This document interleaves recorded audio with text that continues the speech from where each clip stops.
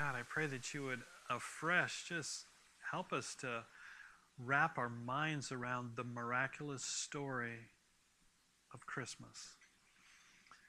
And grab our hearts with it, that we would become worshipers of you like we never have before. Open our eyes, I pray, afresh this morning. In Jesus' name, amen.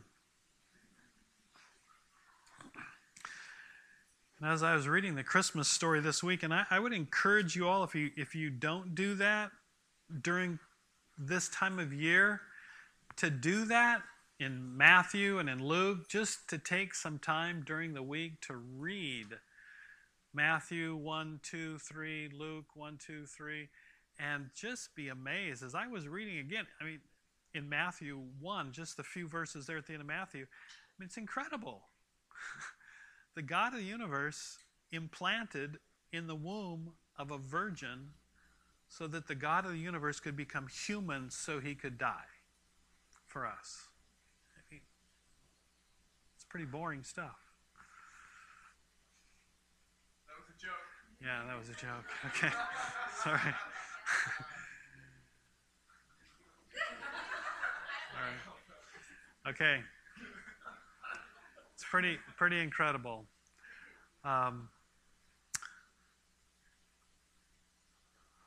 So I went to college in California, Biola University in La Mirada, California, with my sister. We were there 3 years together. And we were so close that everybody thought we were boyfriend and girlfriend. We had a wonderful time going to college together. But for my sister Deb and myself, going home those years we were in college together was always a highlight of our year. Christmas vacation, Easter vacation. As much as, we enjoyed the independence of being away at school and being away from our parents, we anticipated going home. And we didn't have our own cars, so we were always looking to scrounge rides from anybody that we could in order to go home at Christmas and vacation times. And oftentimes it was like a last minute, can we find a ride? Can we not find a ride? And one Easter vacation, for example, we gave up. We tried everyone that we knew was coming to Washington from California, and we couldn't find anyone. So we called our parents and told them we're not going to be able to come home for Easter vacation, and we kind of resigned ourselves. But the Saturday before, the school got out on Friday, that Saturday we found a ride. Incredibly, somebody needed 2 riders, and so we left on Saturday afternoon, drove straight through and arrived. I grew up in Port Orchard, Manchester, Washington, and drove straight through and arrived Sunday morning as the church service was beginning, and surprised my mom sitting in the front row. My dad was a pastor, sitting on the platform, and we looked forward to those times. And we went through some crazy experiences getting home. One Christmas, coming out of the mountains in Roseburg, Oregon, I'll confess I was driving. We hit black ice and flipped over on the freeway on I-5. Ended up upside down. 4 of us in the car, God mercifully protecting. None of us were hurt. And I must confess again, I've only totaled 3 vehicles.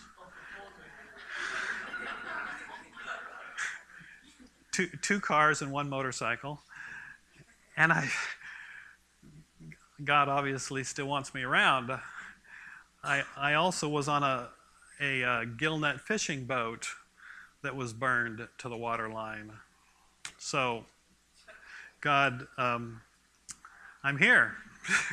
But anyway, coming back, we hit black ice, we flipped over, the car was totaled, and towed to a junkyard. And we were crushed. We were about a little over 100 miles south of Portland. We were supposed to be driving all the way home.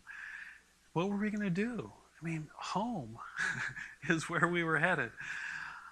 So the police took us to the junkyard where the car was.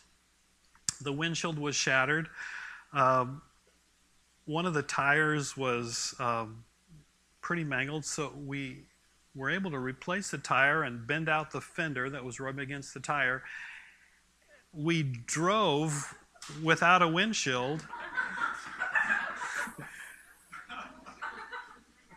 to Portland, Oregon.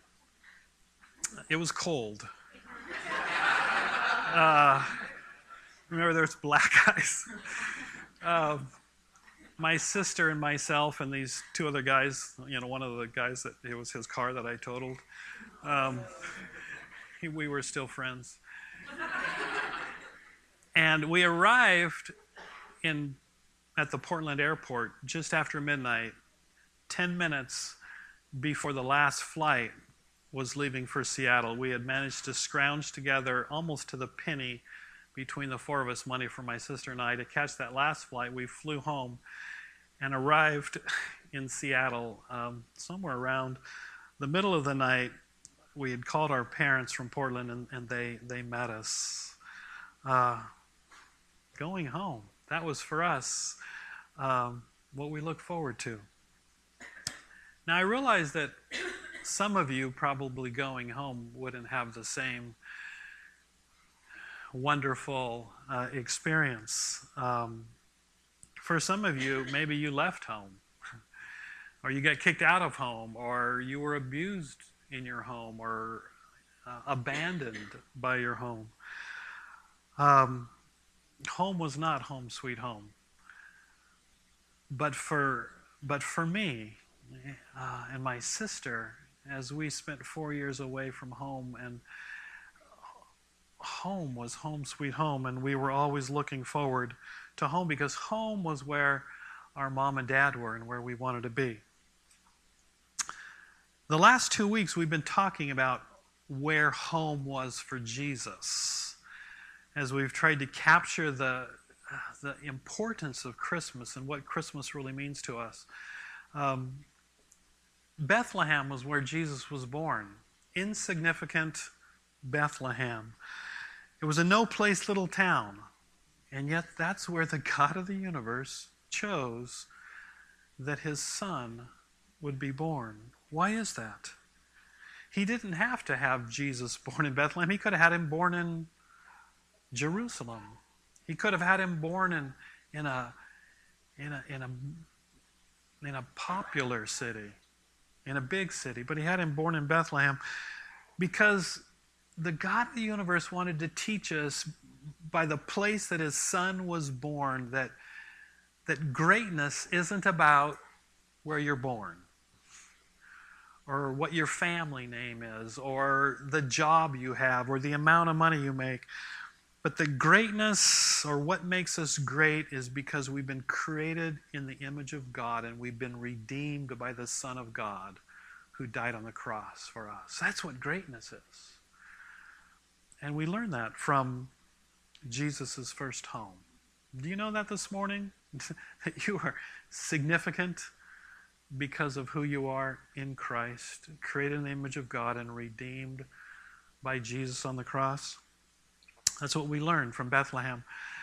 And then from Bethlehem, after Jesus was born, actually his second home was where? Anybody? Egypt. That's right. His second home was Egypt, where, and we don't know exactly how long, but he lived for a while after being in Bethlehem. And then their family moved back to Nazareth, where Jesus spent the last maybe 27, 28 years of his life before his ministry began at age 30 or 31. Despised Nazareth. That's what Nazareth was. As Daniel shared last week, just a couple hundred people living there because nobody wanted to live there.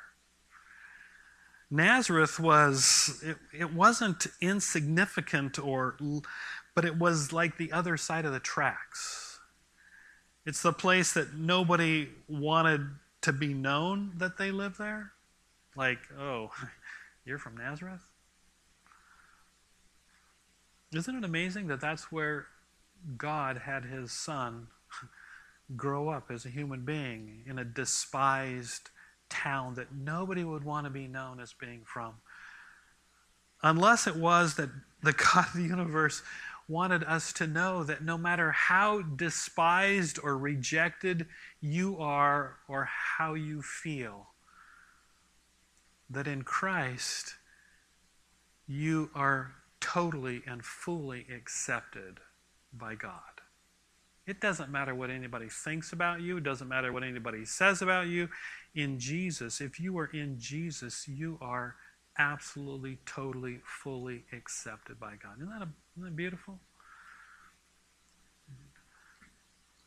But for Jesus, I don't think that Bethlehem or Nazareth, either one of those places was really considered home to him. Even though he was known as, well, being a Nazarene, that's what he was called, born in Bethlehem, I don't think that home, like I described in the beginning, is where Jesus really considered home to be.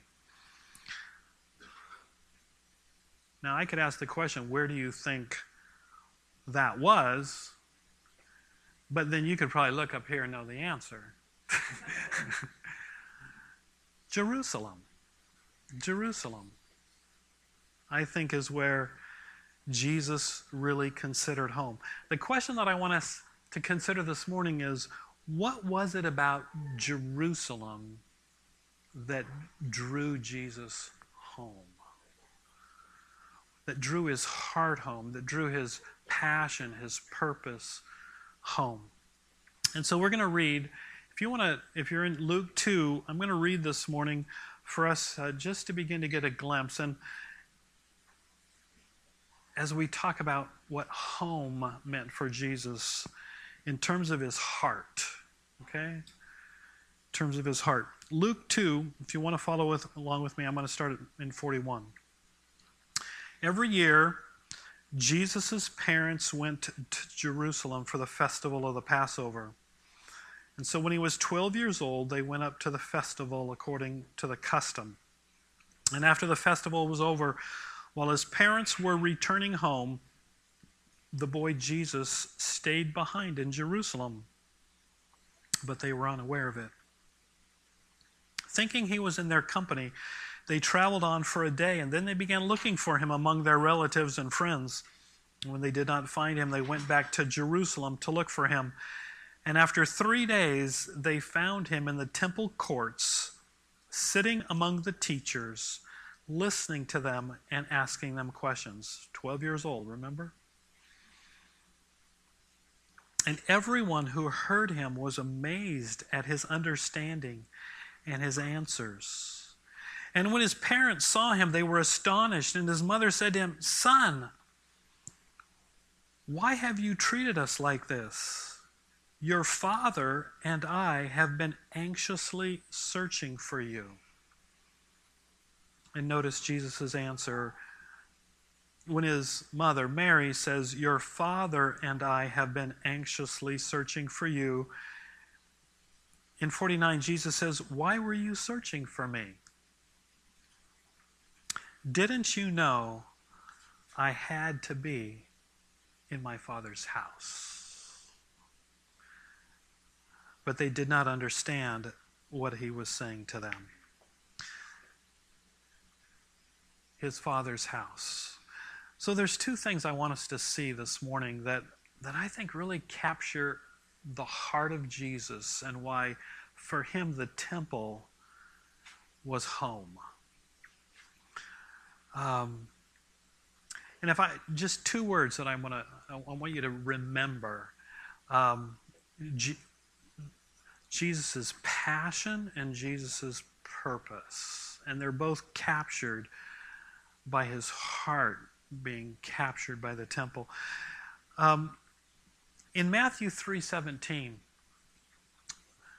when Jesus is beginning his ministry and he's been baptized by his cousin, John the Baptist, it says a dove, the Holy Spirit like a dove descends upon Jesus, and a voice from heaven comes, and the voice from heaven says, "This is my Son, whom I love.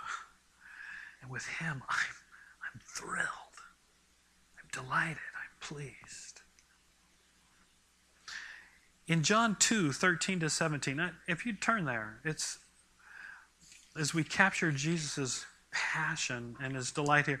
In John chapter 2, verse 13, it says, "When it was almost time for the Jewish Passover," another Passover occurrence, it says Jesus went up to Jerusalem. "And in the temple courts he found people selling cattle and sheep and doves, and others sitting at tables exchanging money in his Father's house.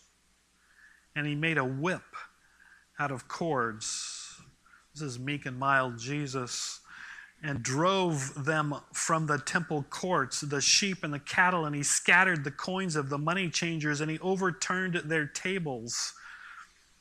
And to those who sold doves he said, 'Get these out of here. Stop turning my Father's house into a market.' And his disciples remembered that it is written, 'Zeal, passion, jealousy for your house will consume me.'" The closest thing that I could come to this is what could have happened last night as Cindy and I were at a home at a Christmas party. A friend of ours that invited us to his mother's and his Christmas party in Paulsbo. And this is one of the nicest houses that I've ever been in. Every room, and there were a lot of rooms in this 3-story house, had antique Persian rugs, beautiful antique Persian rugs. Well, we happened to be in the master bedroom where his mother stayed, which was larger than the downstairs of our house, her bedroom. And standing in the middle of this bedroom suite, with this hand holding a tray of hors d'oeuvres, and this hand holding a goblet of red wine. Oh yeah, you're getting the picture here. This hand kind of began to lose its balance, and so with this hand, I went to steady that hand. Yeah, you get the idea. A meatball from this plate fell onto this antique Persian carpet, and some red wine from this goblet went onto the Persian rug. You know, at that point, I could have lost a friend. He was so gracious, it's like nothing happened. And yet, that's what I'm thinking about. I mean, he could have been furious. I mean, the zeal for his mother's antique rug could have overwhelmed him and said, "Get out of my house. What are you doing? You clumsy oaf." Jesus' passion for his Father's place. In John 4:34, Jesus said, "My food, the very thing that sustains me, is to do the will of my Father who sent me and to finish his work." And so for him to be in Jerusalem, in the temple, at home, in his Father's place, it's where his heart was and where he wanted to be and where his passion and zeal was. As I was looking at this, and it's what I think continually, even in the midst of the threats on his life, would draw Jesus back to Jerusalem. Do we have that same passion? that same passion for the Father that Jesus had. That's what struck me as I saw this. You know, the same passion that caused my sister and I to make all kinds of friendships to get rides home at Christmas and Easter, and that drew Jesus back to the temple. Do we have that same passion for our Heavenly Father? I think that's one thing that we could learn from Jesus, considering Jerusalem his heart home. It's where his Father was. But the second thing, and which really flows out of John 4:34, where Jesus says, "My food, that which sustains me, is to do the will of him who sent me," is that I think what drew Jesus to Jerusalem and the temple, it wasn't just because it was his Father's house. It wasn't his passion for his Father, but it was the very purpose for why he came. You know, in Matthew 1:21, Jesus was given the name Jesus by the angel who said to Joseph, "The baby's name will be Jesus." Why? Because he will save his people from their sins. And it's why he came. It's the name he was given, to save his people from their sins. And so the draw to Jerusalem, and I want us to get this, it's like Bethlehem, insignificance, Nazareth, rejection, Jerusalem, death. It's what drew him. It's the reason he was born, and it's what the temple was all about. And I want you to see, flip back to Luke chapter 2.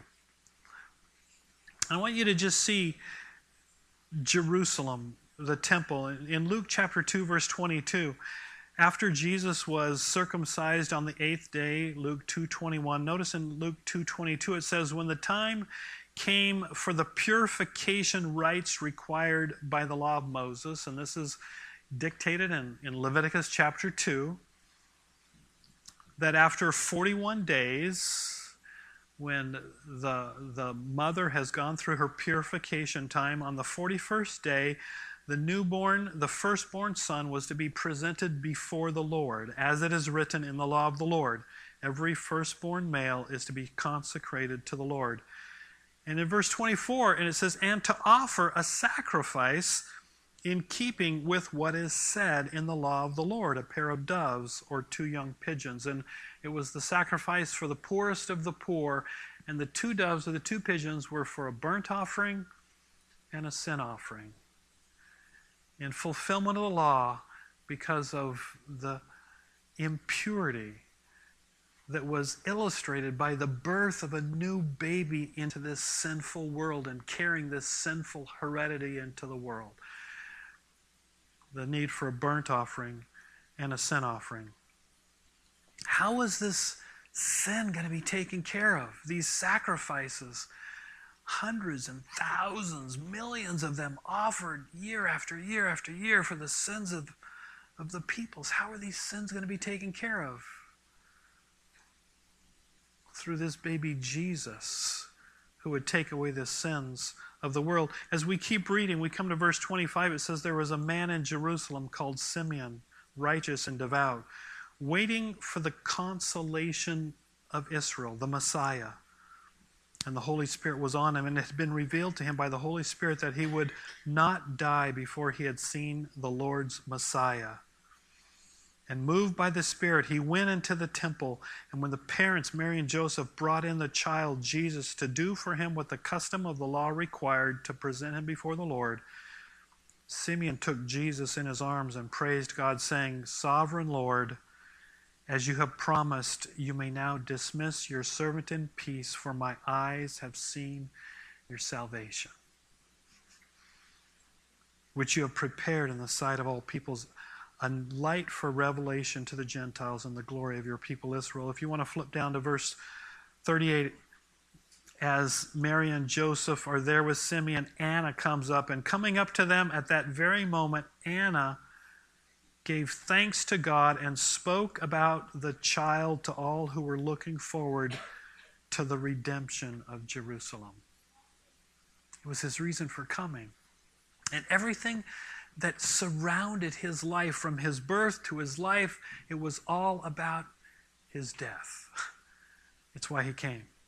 Verse 41, every year Jesus' parents went to Jerusalem for the festival of the Passover, when the Passover lamb would be sacrificed, reminding them once more that they were looking forward to that Passover lamb who would come and take away the sins of the world.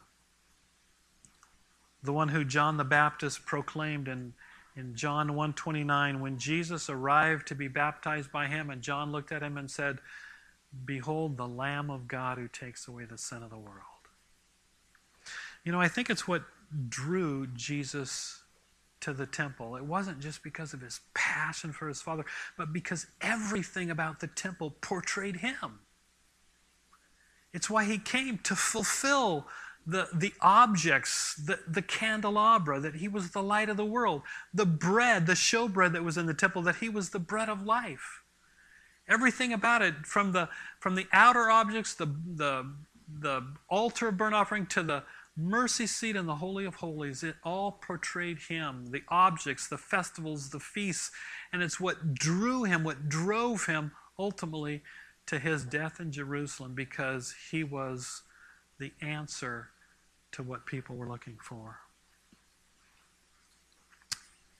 In Luke 9:44, listen to what it says. Luke 9:44.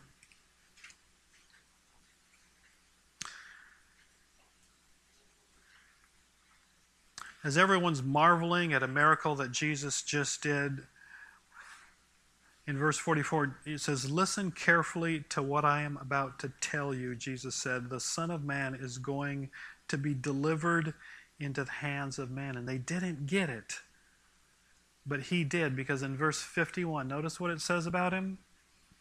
As the time approached for him to be taken up to heaven, Jesus resolutely set out for Jerusalem. It's why he came. It's why he was born. It's why he lived. It was to die. Chapter 13:33 in Luke. Luke 13:33. Jesus said, "No prophet can die outside Jerusalem. Jerusalem, Jerusalem, you who kill the prophets and stone those sent to you, how often I have longed to gather your children together as a hen gathers her chicks under her wings, and you were not willing." Jesus' heart for Jerusalem. One more, Luke 19. As Jesus in Luke 19:28 is going up to Jerusalem, we see the triumphal entry. In verse 38, the people welcoming him into Jerusalem. "Blessed is the King who comes in the name of the Lord. Peace in heaven and glory in the highest." Notice verse 41. As Jesus approached Jerusalem and saw the city, he wept over it. This is his city. It's his home. It's where his heart is. It's where his dad's house is. It's the place that portrays and captures everything of why he came as the Savior of the world. He approaches Jerusalem. He weeps over it, and he says, "If you, even you, had only known on this day what would bring you peace." Himself, the Prince of Peace.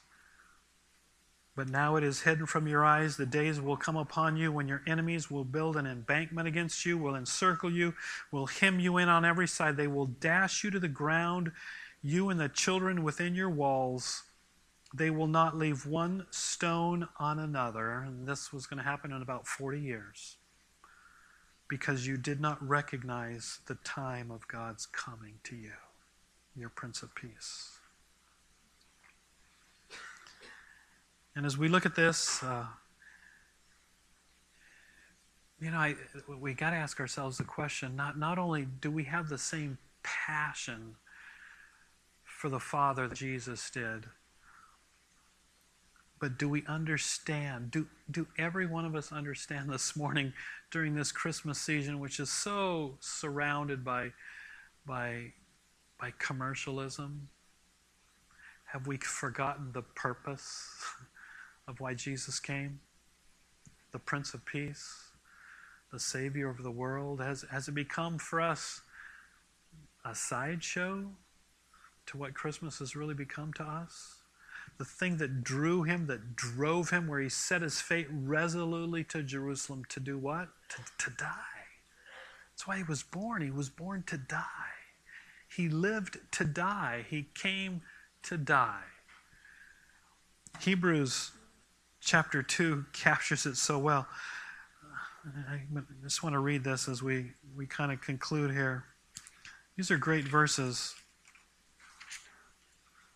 Because it wasn't just his passion for his Father, it was his passion for us. And in Hebrews 2:10 it says, in bringing many sons and daughters to glory, it was fitting that God, for whom and through whom everything exists, should make the pioneer of their salvation perfect through what he suffered.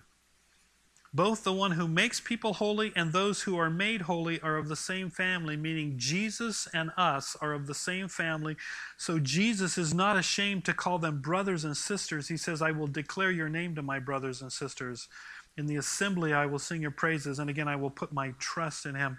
And again he says, here am I, the children God has given me.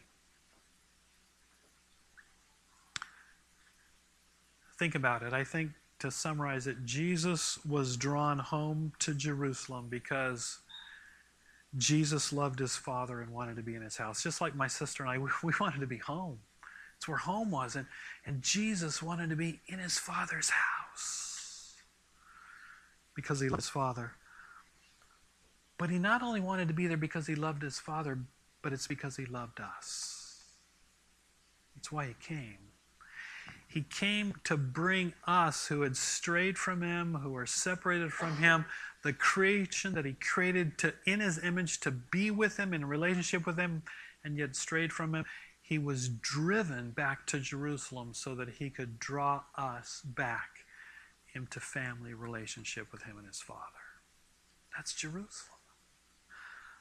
He loved us, and so he deliberately returned home to die,